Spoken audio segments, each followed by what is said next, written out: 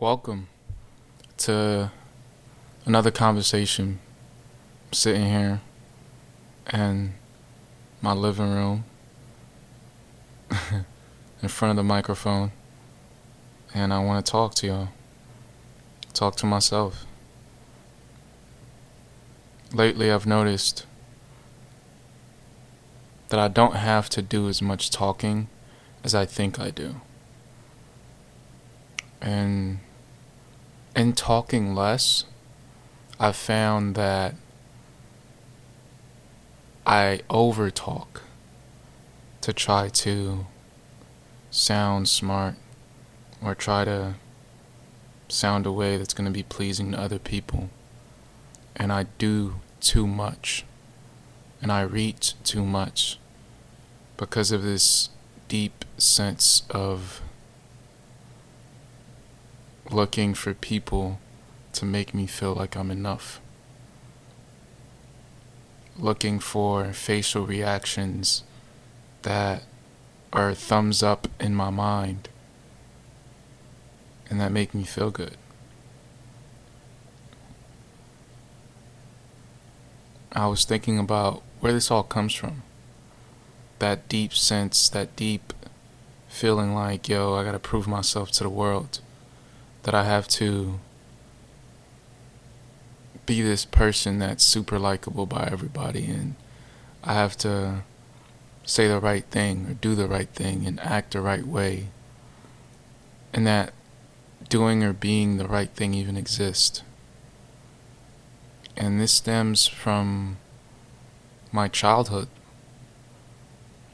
One of the first moments of separation that I've ever experienced. And the title of this conversation platform, we'll call it, my mom. Me and her had a very close relationship.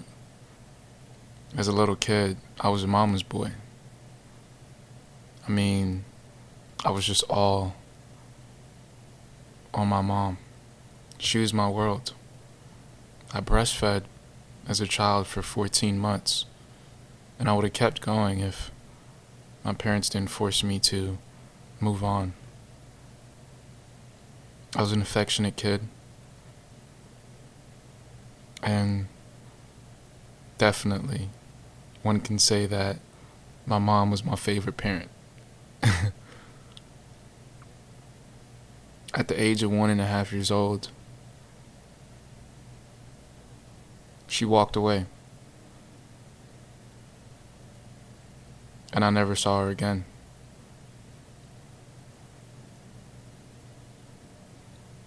She spent the next 6 years of my life gone, missing, away.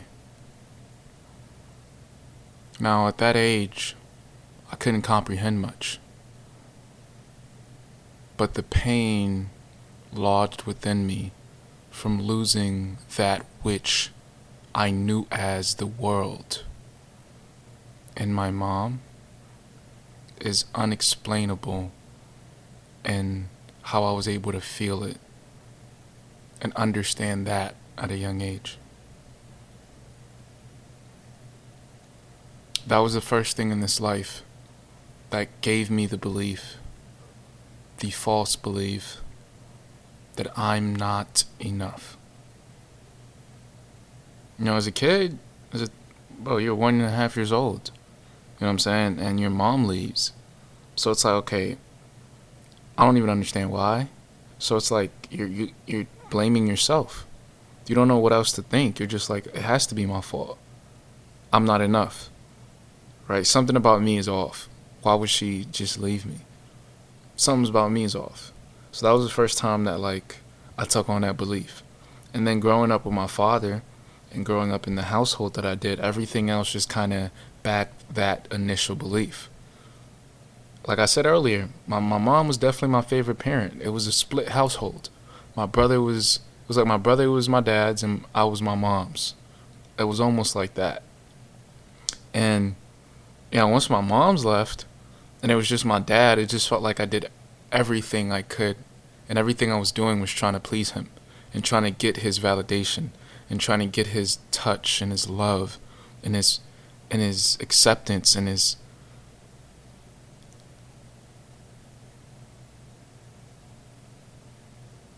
get him to accept me and see me as his and feel like I belong. I'm doing that for years. Feeling like I was second for years. Feeling like everything I did wouldn't match up to big old brother who was perfect, who did everything dad wanted. And, it makes you feel like who you are is wrong. It makes you feel like what you think is wrong. It makes you feel like the initial things that come up inside of you, you dismiss them. And you think they're not true. And you don't believe them. And doing that for years and years and years, that becomes your state. You become that person inside of yourself. I became my dad inside of me, telling myself the things that I would feel were wrong, telling myself the things that were true to me were wrong. And these beliefs just passed on. And as I continued living, I just found more and more ways to back them up and to make that false belief like true in my life. The first girl that ever came near my heart, I remember this was in junior year in high school. Once she showed signs of liking me, once she showed me any attention at all, anything that said, "You're enough, look, I like you," so that must mean, I have some type of value, some type of validation. I tried to fill that hole that was left from my mom being separated from my life as a kid with her and with multiple other women that came into my life. I tried to have them fill that mother hole of my mom leaving, and they could never fill that hole. And what would happen is I would open up my heart from that point looking for someone to fill that, and when they didn't or couldn't fill that, I'd be broken, and my heart would be in pieces, and I wouldn't know what to do with myself. This greatly affected my relationship with women because I wouldn't see them as what they are and who they are. I'd see them as this other extension of my mom and the pain that was dealt then, and me trying to reconcile that pain and heal it and gain that validation that felt, just try to get from them that feeling like, yo, you're enough. Because I felt like when my mom left, that said I wasn't enough. So it just felt like that happened when I was 1.5. It feels like the last 17, 18, 19 years have been me trying to find things that say that I'm enough. I was fat at one point, and I thought it was because I was fat that I was feeling like I wasn't enough. So I lost all the weight. I became muscular, and I still felt like I wasn't enough. I got a little bit of money from this job I was doing. Could buy anything I want without even looking at my bank account. Still felt like I wasn't enough. Had sex, had a girlfriend, dated attractive women, and I still felt like I wasn't enough. Felt like I was grasping at smoke, looking for an answer to a question that was never posed, but was only fabricated by the interpretations of my mind.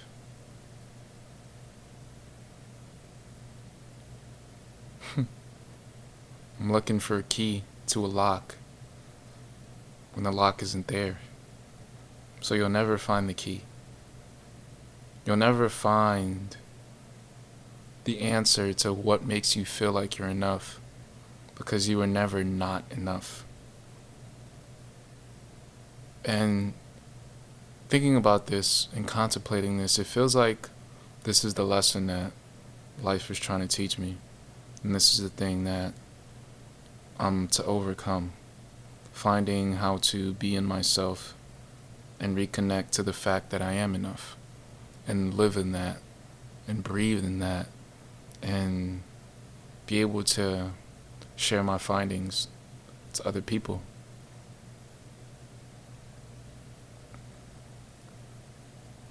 And one thing I'll also notice, bro, I was at work. So I'm at work. I work a job where I'm at the front desk, and I'm just kind of, you know what I'm saying, I'm chilling. And this is the day where I was quiet. And usually, like I said, because I'm reaching, I'm doing more. I'm talking extra. I'm saying more words than necessary to overcompensate, right?